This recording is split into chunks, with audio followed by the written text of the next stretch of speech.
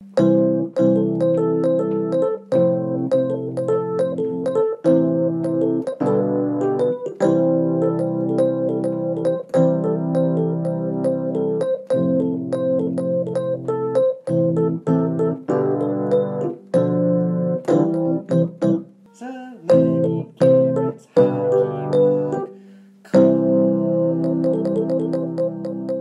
back to Haiku Book Club with Zeleny and Cameron. I'm Zeleny. I'm Cameron.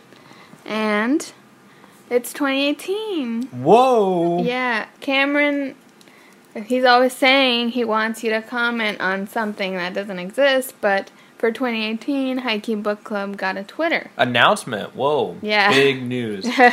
Yeah, so make sure you follow at Haiku Book Club on Twitter. I definitely won't. No, you will. You do. Oh, that's true. You do.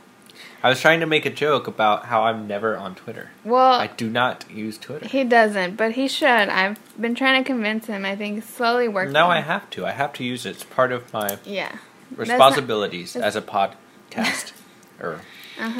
On the Twitter, we'll also be posting what we're doing next, so that way you're like warned and you can book club with us. So like you know what you're book clubbing. In case you haven't seen a movie or a TV show, we can all come together and listen the next week. Yeah, it's true. This past week, I told you guys on Twitter, the few people that follow us, that we're gonna be covering. Hi, y'all. Stop. We're covering Lady Bird.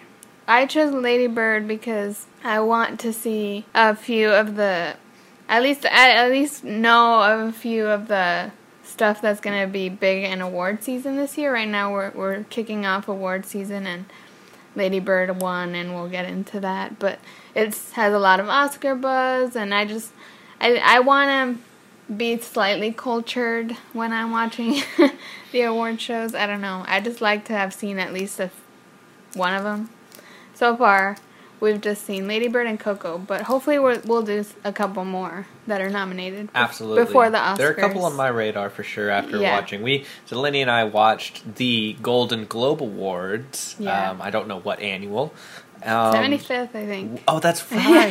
The 75th annual. And who better than to lead out the night than the magistrate herself, Oprah. Oh, Oprah, of course. But we don't have time. That's true. That's another one. We have a lot. Another show. We have a lot to cover. For Lady Bird. So, for 2018, I also wanted to bring about another change. Aside from our Twitter, please follow us.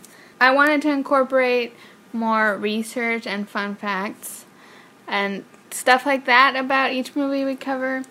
That way, like, people get some education out of it that's like you wouldn't get in the mainstream kind of coverage of these movies. And it's fun, like next time you're with your friends or at work or something and these movies come up, you'll look so cultured, like, oh, did you know it grossed $30 million in the box office? Wow, that's so high, you know? So Zeleny, you didn't tell me anything about this. I know. I know. I think that's... But that's good. We're informing the public. Yeah, I just think it's more fun for people to, like, learn. So that's one change. I'm going to bring some research, some fun facts that you normally wouldn't get. I'll try my best. And Cameron also had a good idea of assigning a grade at the end. Each of us assigning, like, a letter grade, I guess we'll do. Or should we do, like, a percent? No, I think a the letter. Rotten Book Club.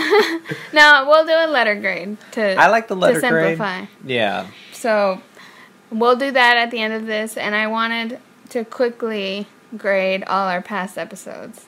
Rapid fire. Wait. So, okay. Rapid fire right now, just because do you have the list? I know it by heart. I just feel like I want to see like our scale here. Okay. So, Stranger Things. The whole season or the whole series? The whole series. Rapid fire. Oh, God. 9. No, letter grade. Letter grade? Oh, no. A. Okay. A+. Got it. For me. High School Musical. B+. I give it a B. Mean Girls. A for A me. minus. A minus. Okay. Black Mirror, season 3. I don't... The episodes we saw. The episodes we covered. Those... I give it an A. I give a B. A B? Yes. Oh my god, jeez. And Titanic. A+. Oh god. Our taste. Yeah. And the rest were specialty episodes, so that's it. Good. So, but at the end, we're gonna give the grade to Lady Bird. What about Coco? Oh shit, Coco! That was last week. A+. A+, yeah. You're right. I kept thinking the last one was year in review because this is like our first 2018 podcast, but Coco we recorded a while back, but it got pushed back because of the year in review. So this is These podcasts are pre-recorded, in case you couldn't tell. This is our first podcast 2018, so that's why we're incorporating all the changes now. So yeah, those are all new changes. New Twitter, new grades, and new fun facts and research. That's enough for now. Yeah, that's good. Next year we'll bring another 3 new things. Okay. Maybe kick out 1 or 2 old things. No. So I like the Constitution. we're gonna start with Lady Bird, which is, I'll give it a very short summary. I mean, it's a simple plot. It's a coming of age story, and it's very realistic and indie, and it follows a senior in high school at a Catholic school, and sort of the whole school year of her like trying to figure out who she is and where she wants to go to college, and just it's a lot also about her dynamic with her family and her mother, but also like her friends and school relationships and ultimately college. A senior girl in high school girl in 2002, 2003. Oh yeah, and it's in 2002. So I wanted to talk about that because that's the first time, and I don't watch that many movies, so it's not that it's about me that I haven't seen this, but I haven't seen really a period piece on the early 2000s yet. And this was very like that, and I'm wondering if like the nostalgia is there now for the 2000s, because I feel it. I mean, I grew up in that time. And I definitely think so. They had the CD, they had the cassettes. Like at the beginning, they showed them the daughter. Oh, spoiler alert! By the way. Oh yeah, spoiler alert! Lady Bird, now is the moment. Do not listen from here on out any further. Stop the tape now. Pull it out. They got it. Throw it out of the window. So, if you continued listening, great. So, the relationship, the main characters, the daughter and the mother, they're driving, and we're introduced to them by them driving in the car, listening to the final tape of a 40 tape collection of The Grapes of Wrath as an audiobook. Oh, I hate that book. And they're both like sobbing, crying at the very end of it. There's this like really silly kind of orchestral type classic orchestra music from that time period of when The Grapes of Wrath was written. And so I think that there's that type of nostalgia there too for the appreciating the types of technologies that we had at that time. Oh yeah, of course. And the experiences that were, I think, connected to them. Yeah. And I think that opener really shows quickly the relationship between the two. How it does. They're bonding 1 second, and then that scene ends with the mom telling her she's going to Catholic school for the senior year because the public school there was a stabbing, and she jumps out of the car dramatically because she's kind of a dramatic teenager and breaks her arm, and so they're just fighting. She's a bird. She thinks she can fly. They go from like bonding over this tape to like her jumping out of the car dramatically, like, so it shows their relationship. Really, and she ends up breaking her arm. Yeah, so that's like an important part. She has like a story. broken arm most of the time. Yeah. Okay, so I also wanted to mention, which is a really weird thing, but the math teacher was in Aquamarine. The math teacher is kind of an important character that her best friend has a crush on, and it's funny because he's like a teacher, but like in Aquamarine he was like the hunk, like the love interest. So it's just funny. I thought that was weird. I don't know if anyone noticed that or would notice that. Did you notice? Let us know. I doubt it. But I thought that was hilarious. Anyway, that was just a side note. So, back to the movie. I commented on... Well, I guess we'll start with the Catholic school thing, which is what I related to a lot because I went, as I've mentioned in previous podcasts, I went to middle school and 9th grade to Catholic school, and it was just so hilarious in this movie to see like all the Catholic school things I had forgotten about. Like, remember in the Christmas podcast, I told you that they used to tell us, leave room for the Holy Spirit. And then sure enough, in this movie, in Lady Bird, they're at the dance. They're dancing. Was that at prom? It was, I think, homecoming. The homecoming. Yeah. And they were dancing really close, and then nun walks by and it's like, oh, leave inches for the Holy Spirit. And I was like, oh my God, that's what they would tell us. Not me, wasn't because there another moment, though? Like, when they would talk about, what about when they gave the speech, the lecture about abortion? Oh, I'm going to get to that. Okay. But because that shocked me. I was just like... No, yeah. No, the other Catholic school things, like, they're at Mass a lot throughout the movie, and just, like, how she's kind of bored, and she's looking around, and she's looking at the dynamics of other people, like... I was like flashback. I was like triggered because I was like, oh no, this is friggin' my life. And also there were skirt checks, which we had totally. And it sucks because like in uniforms and TV and stuff, they're always like really cute. You know, on girls, it's like the short skirt and like the cute little tie. But like in real Catholic school, your skirt goes to your knee. It's like the least sexy length possible. And... like, the shirts are all, like, boxy, and it's just not the sexy image that I had before I started. So I just thought that was funny. They incorporated the skirt check. When I got in trouble once for a skirt check. Did you really? Why? I did. Because it was too short. A little bit. Like, not even, like 2 inches above my knee or something. Was that your fault? Did you purposely know Well, it was I just short? bought it a little small. I don't know. It wasn't on purpose. But, yeah. So Did they give you detention? No, they let it slide because I was like, oh, I just bought this. Oh, good. Yeah, they're nice about it, I guess. But I just thought that was funny. And also, I was kind of weird. I'm calling bullshit on one thing of this movie. That her hair is, like, pink. At Catholic school, no way. You're not allowed. They get boys in trouble for hair and for hair length, and girls in trouble for hair color. The guys would get in trouble all the time for long hair. Also, like, the love interest had long hair. He did go to the school, didn't he? Well, he went to the boy version, which, yeah, like, in San Antonio, I went to the co-ed one, but there's one that's, like, all boys and all girls, kind of on the same campus, kind of, but, like, separated, like, next to each other. Not on the same campus. Did you know my school made me cut my hair once? Oh, really? In 1st grade. Oh. That's a long time ago. It is a long time ago. But but it wasn't like really long, but I had a little, I guess, rat tail. Oh, no. Or ponytail that hung down out the back of my hair. In 1st grade? That's and it was something that I carried like with me. I had all since I was a young little child. Oh my God. And then at the age of 6 or so, when I was in 1st grade, I went to a particular school where they were strict about... I don't think it was a Catholic school or Catholic leaning, but they were just conservative about the uniform. Yeah. And this included the gender expectations of course. The hairstyles. And I was really shook at the time about it. Good job.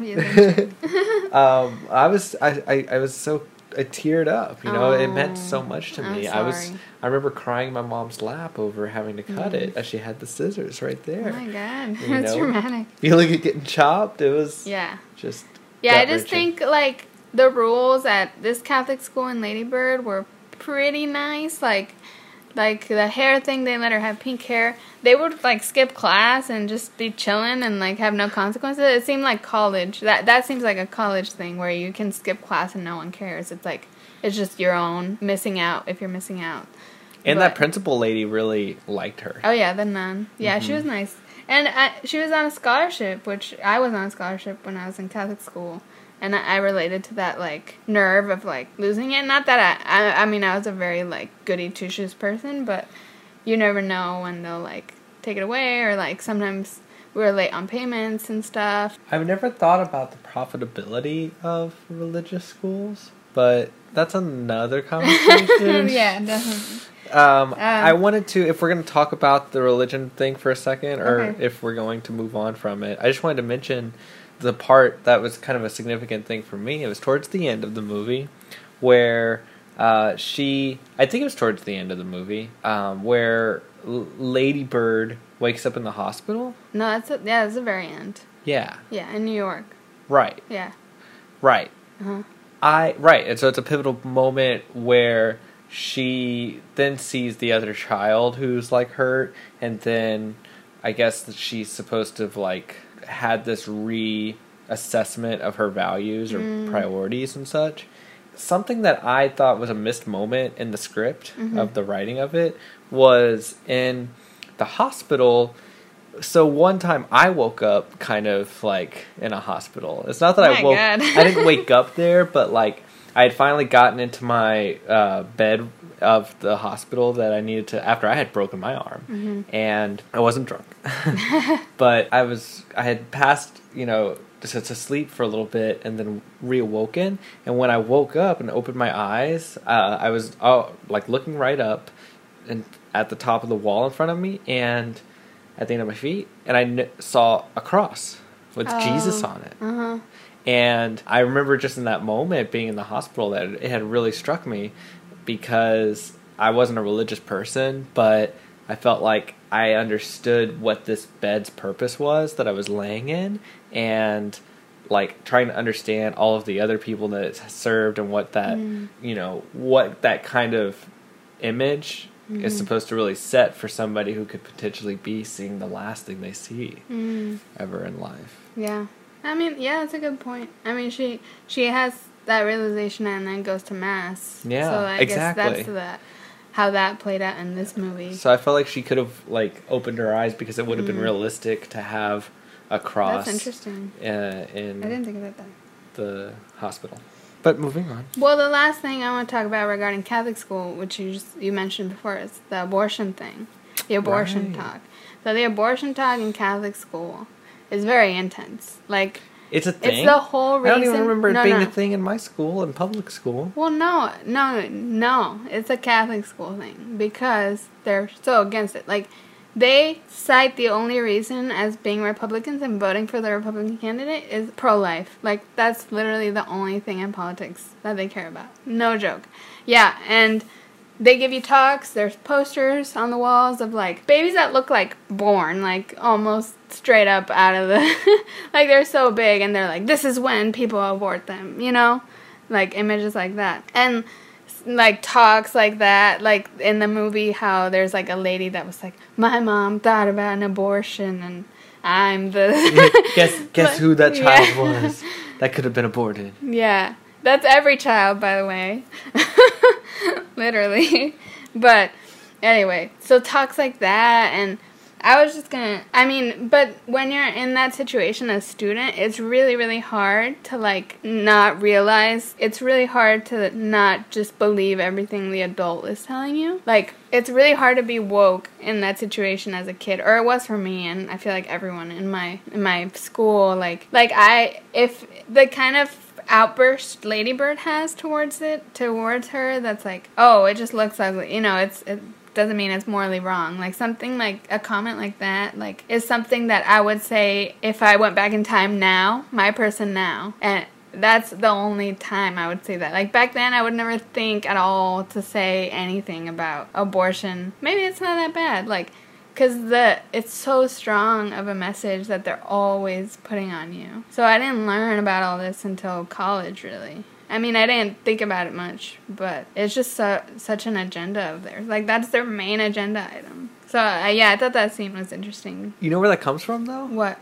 Well, like, I mean, I'm not going to get too in the weeds about history, but the abortion rights, like, movement is a big tenet of the just feminist movement that I guess specifically the second wave, maybe, I'm not 100% sure, but I believe so. It was like two main things. I think it was like equal, I guess, voting rights. No, I can't remember what the other main one was, but definitely abortion was like a big one. It was a big part of women's rights, and I learned a lot in my history courses about the 1970s being a really important year for abortion rights as or decade, being the 1970s an important decade, because you have a lot that happens. You have the Roe v. Wade case that passes through, and then by the end of it, you have this full-fledged anti-abortion movement that has spurred up in the new right. Yeah. And so that's to align with what you're saying about in your Catholic school, how the decision was all revolved around conservative politics. I think that it can really trace itself back to the 1970s. Really, yeah, I agree. Where I mean, all that began. I remember, I think my friends or something, they watched like an Adam Ruins Everything video. You know him? He does like videos like that, kind of exposing like things like that, and how like abortion only became like this agenda item at a certain time in politics. Like I didn't watch it. I should go back and watch it, but like it explains kind of that it was politically driven and not that long ago. Like one of those things where like things just shifted to. I think birth control was another big one too. Oh, well, yeah. But that was from the 1960s. They don't believe in that either. They believe in family planning, which is not so effective protection. Because any sex not for making babies is a sin. Any and all. I just thought it was a very real depiction of Catholic school. And Good. I was thinking, I think I'm going to incorporate the research kind of throughout. Okay. Like, whenever it becomes relevant. But a big thing I read about is that this... Because I was thinking, like, how did they get it so accurate? Like, did they go to a school and, like, study it or something? Because it's too real. And it was, like, I looked it up, and it explained really quick, like, this is a semi-autobiographical film for Greta Gerwig, the director and writer. So she graduated from Catholic high school in 2003. She attended a small liberal arts college in New York. She's from Sacramento. Like, so she says, like, nothing in the movie was, like, happened to her, but it was just, like all the things she was. Like, inspired by. Yeah, it's all, like, things from her life, like the location and the schools and all that. And that's interesting. So that makes sense why it's so real, because, like, she lived that reality. She wrote what she knew. Yeah, which is the golden rule, or whatever. Right?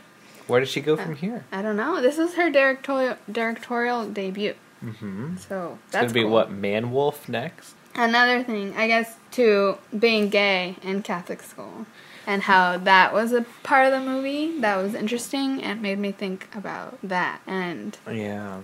like how much of an extra layer it is when you're in Catholic They school. didn't emphasize it as much, I don't think. But Right. It was a side plot. Yeah. Kind of. I mean, it was an interesting moment. big spoiler alert here. Yeah, big spoiler alert. If you decided you would just keep going along with it. Yeah. So, the first guy she ends up dating ends up being a closeted gay boy in Catholic school. And when I first saw him, I was like, oh my god, this guy looks so like Catholic school white guy. Like, he's just like what every guy in Catholic school looks like very like preppy and like churchy looking. He was so proper in the grocery store. Yeah. And but I had my suspicions. I don't know if you had suspicions before the moment, the big reveal. I you did didn't? No. I suspected when I tried not to assume those things, but you know what? This is the other thing. No, I approve of that. It was just this one part when she was like, "You can touch my boobs," and he was like, "I respect you too much." I was like, "Uh oh." A teenage boy not touching boobs. Interesting. Like when he's being invited. That's so funny because I'm a boy and I didn't even think of it like that. That's so crazy. I mean, a little bit. I wasn't sure. I was like, oh, maybe he's just that churchy, because there's churchy people like that are like, oh no, like religion and no touching and that kind of thing. So I was like, oh, maybe he's just very into his faith and doesn't believe in that. But maybe that is still suspicious. Interesting. That was still a little suspicious. That's really interesting. I mean, this is kind of unrelated, but because I don't think this film was doing it intentionally or like had anything to do with this type of common thing in media. But I don't know if I've talked about it in a podcast before, but I think so. Maybe I think so. About the musical theater always being the place where if like you cannot. It's a feminine space. The musical theater world is a feminine space, and if you're male in that world, then you are by default non-masculine. And you know the the character that she ends up really falling in love with, really liking, is from musical theater world. Then he was gay in the movie. Very gay. I mean, I say he confirmed it for sure, because he was like, how am I going to tell my parents? And they had that moment of understanding, and it was kind of her. I mean, yeah, like in that position, I would do the same. Like it sucks, and in that environment to be gay, like it's just so complicated. The Republican family, like, that's just so scary. And there was people that I thought in high school, and they'd end up being gay, but they had to just like hold it in a lot more. Mm-hmm. And that just sucks. But I think it's funny too that he ended up outing her, but on something smaller, but like how she had applied to college without her mom knowing. Mm-hmm. He came up to her in the restaurant and was like, hey, did you get accepted? And the mom was like, what? So I just think it's funny that she wasn't going to out him, obviously, but that's a bigger thing. But he ended up outing her. on accident. On accident, yeah. Poor guy. He was just trying to be nice. I know. Too. That's the worst. He was nice. I mean... Something about I want to make a technical note here, though, about the editing. I thought the editing was really great on these types of moments in the movie. They did a good job of sharp cuts that were sort of off rhythm, and I feel like that was an example where right when he says that, you just get the reaction from her, and then it like cuts immediately to them like closing the door, slamming the door in the laundry room back at the house, and all of a sudden she's not listening to her anymore. Yeah, I feel like that's like an indie movie thing, kind of. Those kinds of cuts I associate with that, but they did a great job. I mean, that's the thing. This is a movie, one of those movies I've talked about before that's like just kind of real life, more of a picture of real life rather than like some big driving plot happening. But it was really good at doing that and still keeping you entertained throughout. Like, I never felt bored, even though it's like... That's true. Kind of like supposed to be mundane in like what it's depicting, like her mundane kind of life. I mean, she definitely goes on a journey, and there's this, sense of spirituality with it, tied around her coming of age, going from one stage of life to the next, and, losing her virginity, and also the backdrop of invasion of Iraq. Well, yeah, okay, we'll go there, but I was going to say that I was the second guy she dates, the asshole guy. Like, that's so the type of guy I would, like, fall for so hard. Like, I'm so attracted to that guy. Howard Zinn's people's history of him. and I feel like it proves the point, because, so before that character even gets introduced, they have New Year, and it's going from 2002 to 2003.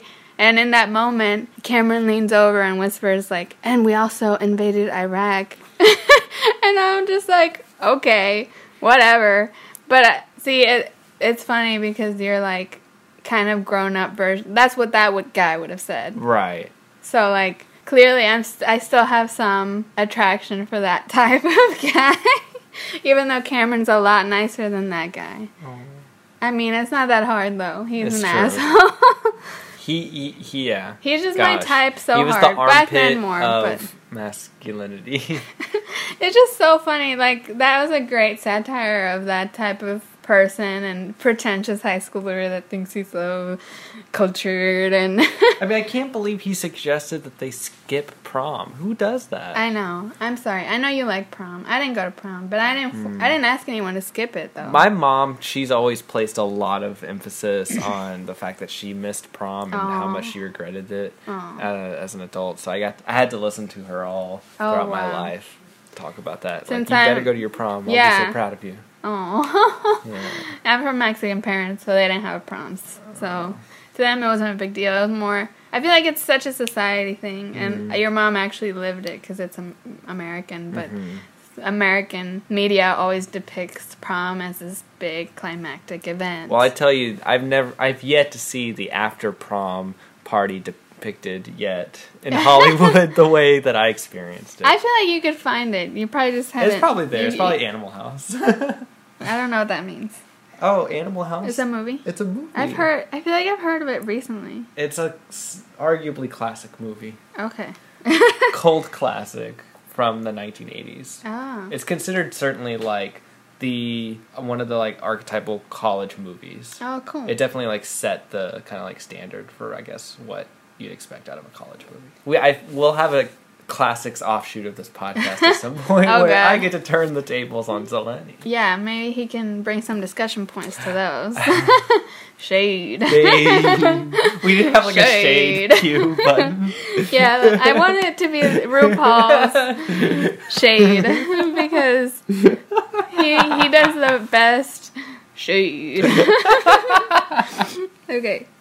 Anyway, I have a question for you, kind of clarification question. I don't know if this has an answer, but what was wrong with the priest that went to the mom, like, as a nurse? Like, so, you know the priest that directed their musical, the first one? Uh-huh. And he, like, cried first in that game. Oh, what was wrong with him? Yeah, because later in the movie, after the performance... Well, they had said it. What? He had said it right before they did the crying game. He was like, I thought it was, like, right What did he before. say? Or right after. He had talked, I think it's right before. He talked about how he had lost his son recently, or somebody had brought it up. No, he wouldn't have a son. He's a priest. Oh, yeah. When the girl is telling them all the chisme about him after. Oh, yeah. Like, so it's after he cried really fast. They went outside and Exactly. this other random girl gave them all the gossip about why he was easily right. crying and stuff. So And so I think his deal is that he's lonely. got it. Like So he's suffering from deep depression. That's what I thought. That's what I thought it might be, but I wasn't sure. And because he was like, "Don't tell her," but I mean that makes sense for depression. But I didn't know if it was something bigger, like a weird terminal illness or something. But just clarifying. Pretty sure. Yeah, and depression was kind of like a theme, a general theme, just Subtle. with the dad. Yeah, an underlying kind of theme because like he lost his job and he's suffering. So I mean it's very real. I feel like. So I think the last thing is the whole general theme of this movie: white people parenting. And I need some of your help to understand because you're white. For our viewing audience out there. Yeah, and I'm Mexican. I come from a Mexican family. So to me, I don't relate as much to the family dynamics Sure. in this movie because, I don't know, like, white people, parents, they're, like, the mom was, like, okay with weed. Like, they were high in the kitchen, and she was like, haha, whatever. And they were, like, she was cursing all the time. She didn't care.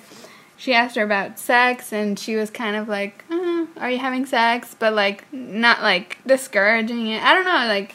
So there's some... I can speak to some of this, but I also want to maintain the fact that I'm a male. I'm a man. Right. I was the son. I was of a single mother still, who also I'm the only child, but it was a son-mother relationship, not a daughter-mother relationship. Right. So I think there are some differences. More freedom, probably. Yeah, and then I also, before I get more into the question, I wanted to note on the scene of catching Lady Bird and her friends high in the kitchen.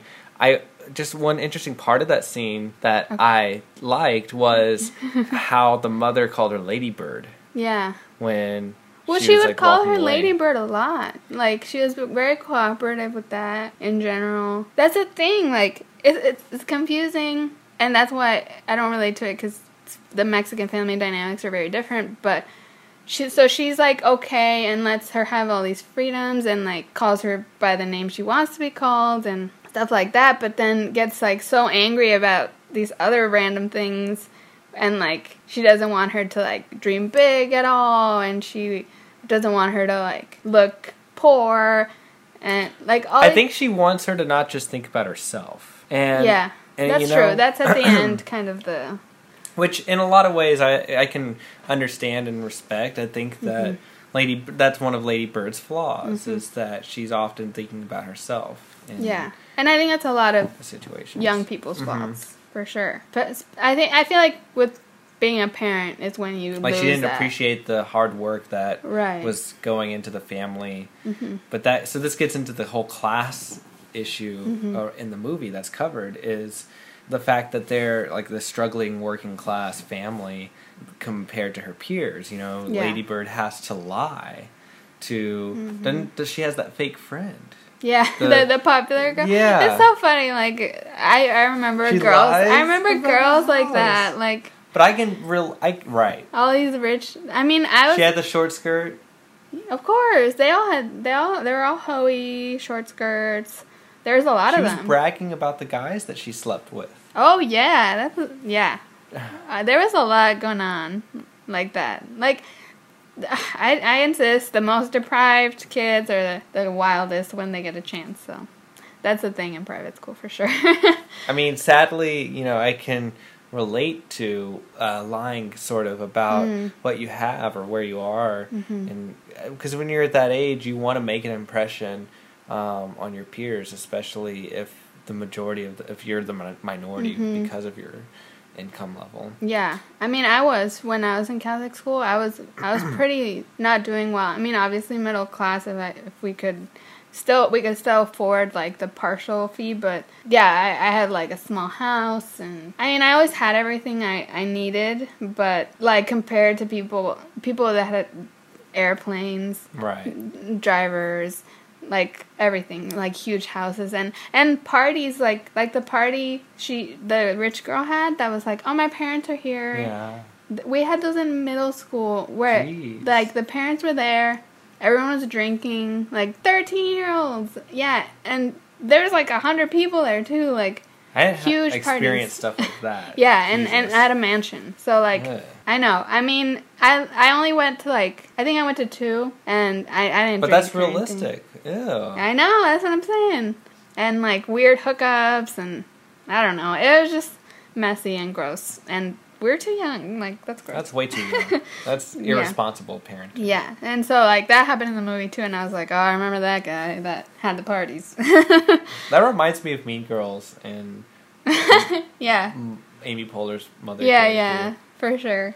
Anyway, so Well, I just thought it was weird. A lot of the time, it just feels like the mom doesn't love her. Like she doesn't show love like how my family did. So she writes those notes. She does, but I don't know. I feel like I feel like white people families see each other more like as equals rather like as their own people. And like with Mexican or other cultures, it's like, well, they're very strict with like what you do. Like you have to come home. You can't be high in the kitchen. You can't have sex. You can't all these things. Like there are rules in like Mexican families, but they will protect you like through and through, and like give you a lot of love and affection. And I feel like white people are a little more like distant. Loose? No, like kind of just like distant and like their own people rather than like we're this family and I'm controlling everyone. But well, I definitely think that's accurate. And I think that there's a long lineage of that, I guess, family practice as sort of the general behavior of us. And I think there's so many, you can trace that back to so many reasons why. Of course. But I think it is accurate. It definitely reflects. I was going to say that it's accurate for my life and how I experienced it, and I think so also for them. The mother just, I think, wants Lady Bird to pull her own weight. Yeah. And to... That's something, like, white people expect. It's like, you can do what you want to do, and I'll respect you, that's fine. Like, you can, but you got to make sure you pull your own weight. Yeah, that's the thing. White people at a certain age... Respect when others are, like, giving to you. The parents expect you to, like, work and prove yourself to, like, maintain the family, but, like, in Hispanic cultures, it's like, no, I'm going to protect you, and, like, I'm going to give you everything you need. Like, no matter what. My mother was not like that. I mean, my mother, to this day, is still, in a lot of ways, like, why do you expect me to do that for you? I feel like she reminded me of your mom a little bit. I mean, I don't hang out with your mom I agree. That often. Absolutely, though. Yeah. Very much so. Yeah, just I mean, that it would kind be that of, kind like, of thing where, like, the towel scene, when she's trying to say, like, don't get the other towel wet, Like, I remember that type of language from my mom. Like, why are you, like, doing that type of thing? My mom's like, here's all the towels. Yeah. Doesn't matter, I'm washing all of them. Woo. I always thought it was great to go over to another family, like, another friend's house where that's the type of family they had. So that's spoiled ass. Yeah. It's true. Yeah. No, it is. I mean, I just can't imagine my mom not being, like, super involved with, like, me moving or, well, super against it first, but then, like, super, like, going to the airport. Like, to not talk to someone, to me, not going to the airport, like, my mom could not. Like, that's the kind of thing that's, like, I don't know. I feel like that was a little exaggerated. Yeah, I agree. It's pretty intense. Yeah. But it's kind of showing, I think they're also trying to show how, like, the mother and daughter are so similar. And that's why they, like, have this tumultuous relationship. That's kind of, I think that was the main point. Word to describe it. It is. I think I've seen it. Describing this movie. Nice. I thought a cute moment was the emotional kind of driving scenes that, like, they would, like, contemplate while they were driving, and that was kind of their Sacramento love moments. You know, first the mom had it, and then she had it. You know, that was a cool part of the movie as a cinematic experience, because I remember taking keen remembrance, or keynote of the shots of them going over the bridge. And I just remember them being, like, interestingly placed shots at the beginning when they put them in there. And then it kind of shocked me to see them come back as these really important moments in the climax of the movie where they're supposed to be, like, sharing this one experience, and they try to reveal that through the editing of match cutting them in the car, looking out of the vehicle. And yeah, that shocked me too. Yeah, I thought that was cool. That was a cool cute effect. that was good. Very beautiful and, like, in a subtle kind of cute way. I was gonna ask you if you ever get emotional driving like that. Absolutely. I do all the time in Austin. Just in Austin, not in San Antonio. For me, it's Houston. Oh, really? Absolutely. You love Houston, though. I have a love affair with you. No, I mean, you have, like, the Sacramento relationship she had with Houston, I feel like. Well, you know, it's so funny. You, like, really love it. Well, so this is my question then for you, though. Did she really love Sacramento? I think so. I was so confused because I mean, yeah, it was confusing, I guess. She talked shit about Sacramento at first. She was like... Right. And then eventually she writes great about it in her essay. And then the whole love is attention I think it's thing. a whole love-hate relationship, just like you have with Houston. Makes like, sense. you could write essays about Houston, but you can also, like, talk shit about it where it needs improvement. Well, that's the thing, though, and I think that maybe that's a testament to what is powerful about this movie, because what is true, what seems like she couldn't appreciate Sacramento as much until she was away from it. Oh, yeah. And that's totally how I feel about Houston being in Austin now. That's cute. No, I mean, yeah. I just feel... Oh, by the way, yes, this is recorded in Austin, Texas. Live in Austin. No, yeah, I just... Since I work downtown, so I just... Sometimes when the sky is, like, really pretty or something, or just anytime, I just see the skyline when I'm driving to work or from work, or see, like... Look in my rearview mirror and see the Capitol, or, like, the Capitol building and stuff. It's like, wow. And, like, I just have those moments of, like, or driving over the bridge here, over the lake.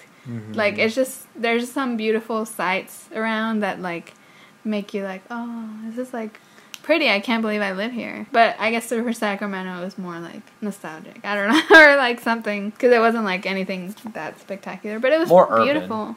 Yeah, it was more urban here. Than Sacramento? Yeah, Sacramento was pretty rural looking. She called it the Midwest of California. Oh. I mean, yeah, I didn't see, like, skyscrapers. They did. Really? Yeah, they have a downtown. I mean, I'm sure they do, but they didn't show it. And it's probably a lot bigger now than back then. Well, I want to make another little side note that I appreciated, and it's a small little detail that it's a small little detail, but so realistic. Is the father playing Free Cell on the computer? Wasn't he playing solitaire? No, it's Free Cell. Oh, what is that? I noticed the distinction. You do, because you were alive in 2002. For sure. For sure. Just kidding. But no, I mean, even too. more to that, and what's crazy is my father still plays Free Cell. And his wife still plays Free Cell. And they still would, like, play it, not on that type of monitor now, but still on, like, that version, that Windows XP. Like, Windows XP... Free Cell, that's my 2002, 2003 experience. That's so funny. See, there's just so many realistic things. And I like how didn't they Google search at one point? Oh, no, never mind. No, I mean, they had a few computer moments that were very vintage. But there was still a lot of mail. Yeah. Mail going on. It was nostalgic, I guess. I want to talk about, you mentioned, like, what movies it reminded you of. So we're going to start going into outside of the movie and now more just outside the movie, like behind the movie. We'll segue that with you and I saying, what do you think it referenced? And what movies did it remind you of? And because you already told me that, even though I told you to save it for the podcast, but you're going to say it again. I couldn't hold it in. You couldn't. And it's something that you predicted before. You were like, you said, I think this is before we saw it, he's like, I think this is the Juno of right now. Yeah, I did. It definitely is, I think. Now, because it's still tackling feminist issues in a lot of ways. But I feel like I don't know, it's more charming than Juno. What? Juno is, like, ultra charming, if you ask me. A little. yeah, but, like... Or at least, no, like, at the time period. I guess. Pregnancy was so on, like, what's it called? The collective subconscious of society in that year. Like, so hard. Like, I think that was the same year Jamie Lynn Spears got pregnant, who was Zoe 101. She was 16. And we lost Zoe 101 because of her being pregnant. That's one of my favorite shows. Talking over my head here. Sorry. It was a Nickelodeon show with Britney Spears' daughter. I mean, not daughter, sister. She played the main character, and then she got pregnant. You told me about this. Yeah, she got pregnant. So they had to cancel it. Anyway, around that time also Juno came out. I don't know, I found this a little more, like, relatable, I guess, because in Juno, it's a nice story, but I feel like it's a little less relatable unless you were pregnant or knew someone pregnant in high school and that struggle. But this one was a little more broad in the things you could relate to. Oh, it certainly was. I mean, it's not, like, narratively similar to Juno, right. But the aesthetic, the method of release is kind of what I mean more when I say it's like Juno. You know, and it's got a strong female protagonist that is at the same age and also having parent, relation issues. So, but right, exactly. I mean, that has like a very specific type of case, whereas this one is more broad. This is just, kind of like looking into the life of a girl who's a senior in high school in 2002. And she's very average. Like, she's very average in everything she does. Like, I was like, when she got into theater, I was like... You don't think she's Lady Bird? No, she is. She's not just Christine. No, but she goes back to Christine. She does. That's a big thing. I think like it's so interesting to think about like how she comes full circle with that, and that she is like, I don't want to be like, she's shedding off Lady Bird maybe once she gets to New York. Yeah, because I think finally she appreciates her parents and everything they did. So. I think that the name is a symbol of her parents because her parents gave it to her. So it's kind of just like taking back ownership of your parents that you kind of had written off. That's cool. I hope so. I think so. I mean, I feel like that end phone call is like that moment of full circle. She got the message finally. Anyway, yeah, Juno, you mentioned Superbad, which I haven't seen. Yeah, and I don't know if I would hold on to it still. That's why you should save it. The bad thing, what makes Superbad a poor comparison mainly is that it wasn't an indie movie. It did have like a more wide release, big studio. But with the sort of attempt to create an aesthetic, a promo aesthetic at least of it being an indie film, I think, a very retro styled one for like modern high schoolers. I mean, it was mainly in the sense of the high schoolerness and, the actors looking pretty realistically high schoolers that I was pulling that from. But Superbad's more definitely masculine driven and... that's what it seemed. That's why I don't think it appealed much to me. Yeah, no, it definitely is. Yeah. I think a little bit more like Little Miss Sunshine in some ways. I haven't seen that either, but I've seen parts, but you should watch Little Miss Sunshine. I know. It seems like good and that I would love it. I forget about it.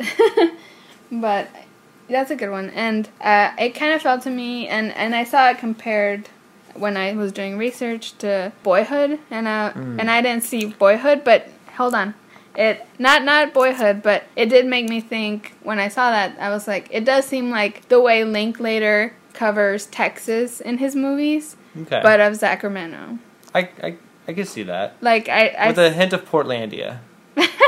Well, I mean it's California, so that makes sense. But Yeah, just kind of that sort of retro and like more rural depiction of California rather than Texas, but Linklater in like Dazed and Confused and Everybody Wants Some shows similar versions of Texas, I think. Very like just vintage and small towny.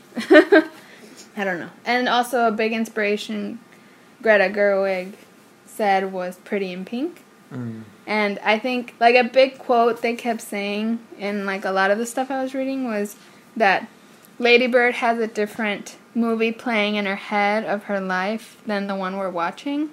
So that kind of makes sense. Like, but I saw that in the movie, I think. Right. Yeah, like Lady Bird thinks she's in this movie like Pretty in Pink, and that's why she's trying to have these like very involved relationship with boys and trying to make sex all magical and stuff, but like it's a realistic version of high school movies. This movie is. I agree. Yeah.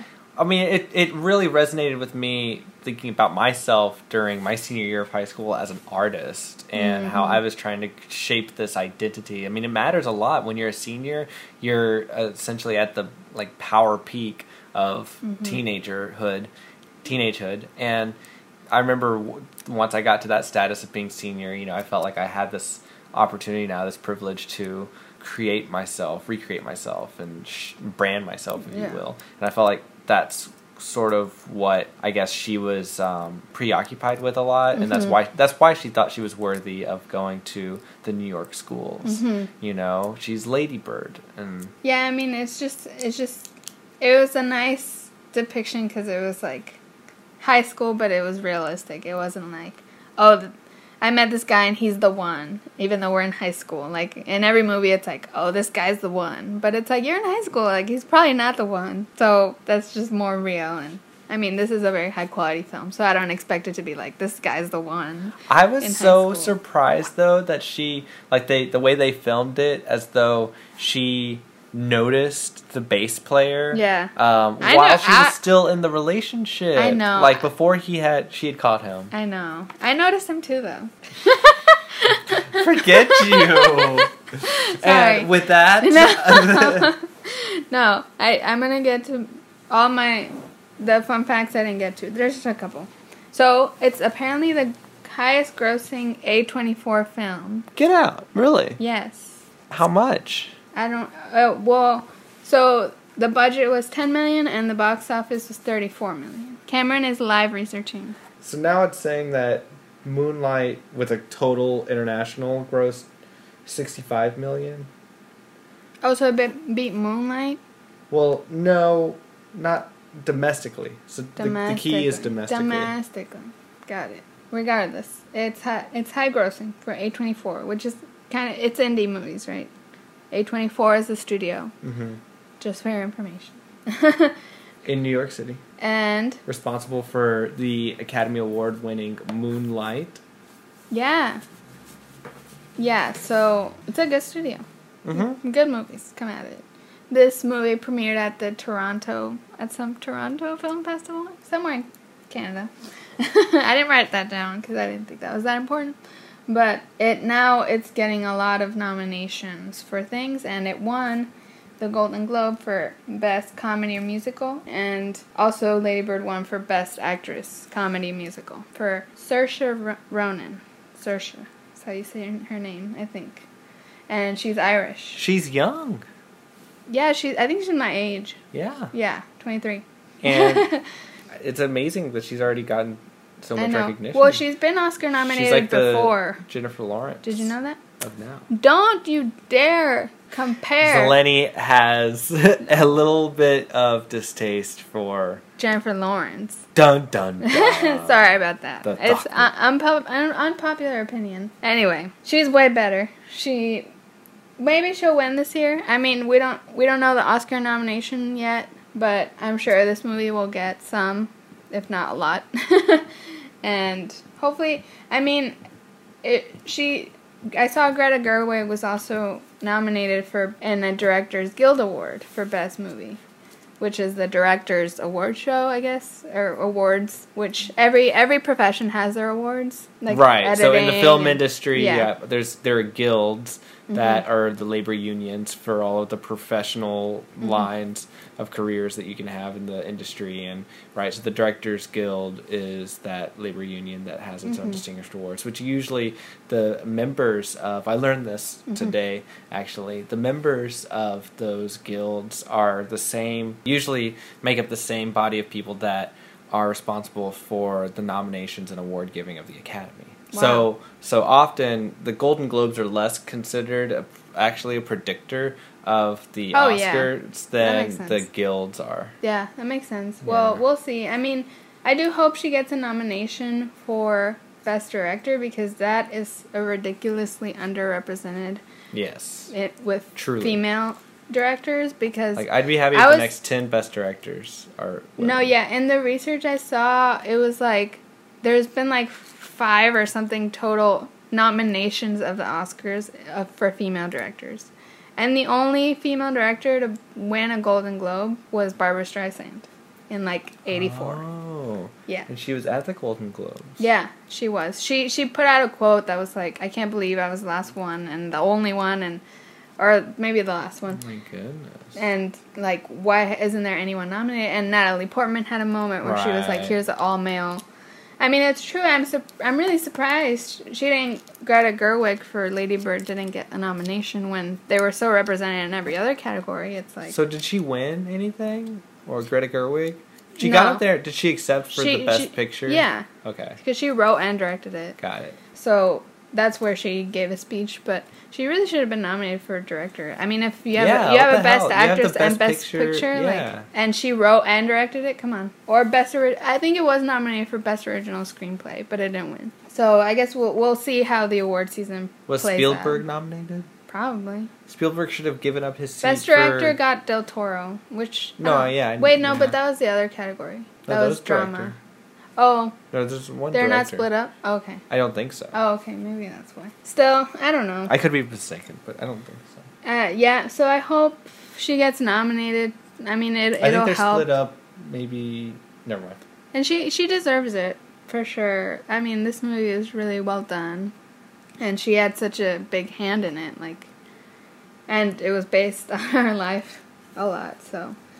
But Saoirse Ronan was really cool. Apparently, they used her real acne in the movie. Oh. I thought, when we saw it, I noticed it. I mean, it's subtle, but it's there. I was trying to figure out if it was makeup or not. I thought that too. I thought I was wondering. I was like, they could have done it makeup. Right. I'd believe it. Me too, because I was like, oh, they're trying to make her look relatable. She's probably like flawless, but like, no, I mean that was real. Apparently, Dang. yeah. She was in Grand Budapest Hotel. I don't know if I you remember her. remember. She She had was the Mexico birthmark on her She cheek. did. I love that. I just love to see Mexico represented really randomly in a Wes Anderson movie. Spoiler alert, right? She dies in that movie. Shh. No, I don't know. We don't know. I don't think so, and he does. So like, I Grand guess Budapest. you'll never know unless you watch it. So no spoilers. Well, I'm glad you made that connection because I didn't realize that's who that was. Yeah, she's been in a lot of movies. She's been Oscar nominated. Apparently, there was some nods to Wes Anderson in this movie, like very subtle. Like there was a poster for I think Life Aquatic in her room. Yeah, I mean, I really liked her room. There were so many little things in it. I bet I want to just like pause it and look. Yeah, it's one of those set designs that's like, wow, that's involved set. But it really showed her personality. Mm-hmm. There was like writing on the wall. Yeah, it was funny. What was the last thing? I have anything else? Is that the end of my research? I think so. Nice. Good job. Did you cover all your points? Well, that's what I'm about to double check. I'm pretty sure we did, but just in case there's something that I missed. Oh, well, there are a couple of things, but really only one thing that I wanted to talk about. There's the thing that we didn't really talk about much was her brother. Oh, yeah. Like, that was confusing to me. Could you clarify, like, what that was? Was that? I thought that was her sister, like her brother and sister that was living with them. No. That's her brother's girlfriend? Yeah. I totally didn't get that. Oh. Why was her brother's girlfriend living with them? Because she got kicked out. Remember, she has like a moment when she like shares the cigarette thingy with her, and she's Right. like, "Oh, your mom took me in when my parents like Mom kicked has a me big out." heart. Yeah, and it does prove it, like that she's living there. I mean, she tells them a lot, like, "Oh, they went to college and they don't have a job and they're working together. I don't know. It's just I feel like they do mention it a few times. It was so interesting to see like her brother all cleaned up. Yeah, like, running the into- job in there. It was funny to see like their old 2000s kind of suits and offices. Like it looked very back of then. The suits they were wearing and stuff. Yeah, it was silly. But Well, that I mainly. What did I want to bring up? Oh, so just like the plot of her back to the plot. of her wanting to go to the college. Oh. And just how it was interesting because I know I've talked about me being a senior in high school and these dreams of being an artist, but I definitely related strongly to her situation as a senior trying to figure out what to do about college. However, it's not the screenplay I would have written about my life because because you're a different person. I know. I had a totally different experience though, right? Where because I didn't apply, and I remember them telling me it's not important about can you pay for it. It's important if you can get in, and then you figure out if you can pay for it later. Mm-hmm. That was totally not the mentality I had due to my parents, due to my mom, like really stressing the background that we're in. It's like we can't afford those types of things, and I wasn't encouraged at all to like seek out those types of things. It was kind of like, well, she wasn't either in the movie. By the mom, by the dad was. But I didn't. She took matters into her own hands and did it anyway. And you didn't. And I didn't. I'm sorry. I allowed my parents and teaching. I think it's hard. Like I'm telling you, this girl is like too smart for her age. I feel like, you know, this character. I feel like when you're at that age, it's really hard to realize, like, oh, that what they're teaching me is probably propaganda about abortion, or, hey, what people are telling me about college is not true. I should continue and apply anyway. Like, it's really hard as a kid to, like, know those things. It is. Like, the way Lady Bird did. And I think that's just because people writing movies are older and they know. Right. And also, it's a good example, you know, I guess. But that's a little less realistic. I think it's interesting to me because, like, I'm trying to, like, I just don't think that her academic ambitions reflect on how ambitious she was in applying for colleges. Well, I think her motivation was more going somewhere cool and new rather than going to actually study something. I mean, that's sort of that was definitely my ambition with just applying to go somewhere UT. Cool. Yeah. That's good. But I mean, not per se to go somewhere cool even. It was just to get out of where I was at. I mean, yeah. And I wanted to leave. I mean, you end up getting educated anyway, so it doesn't matter your motivation that much.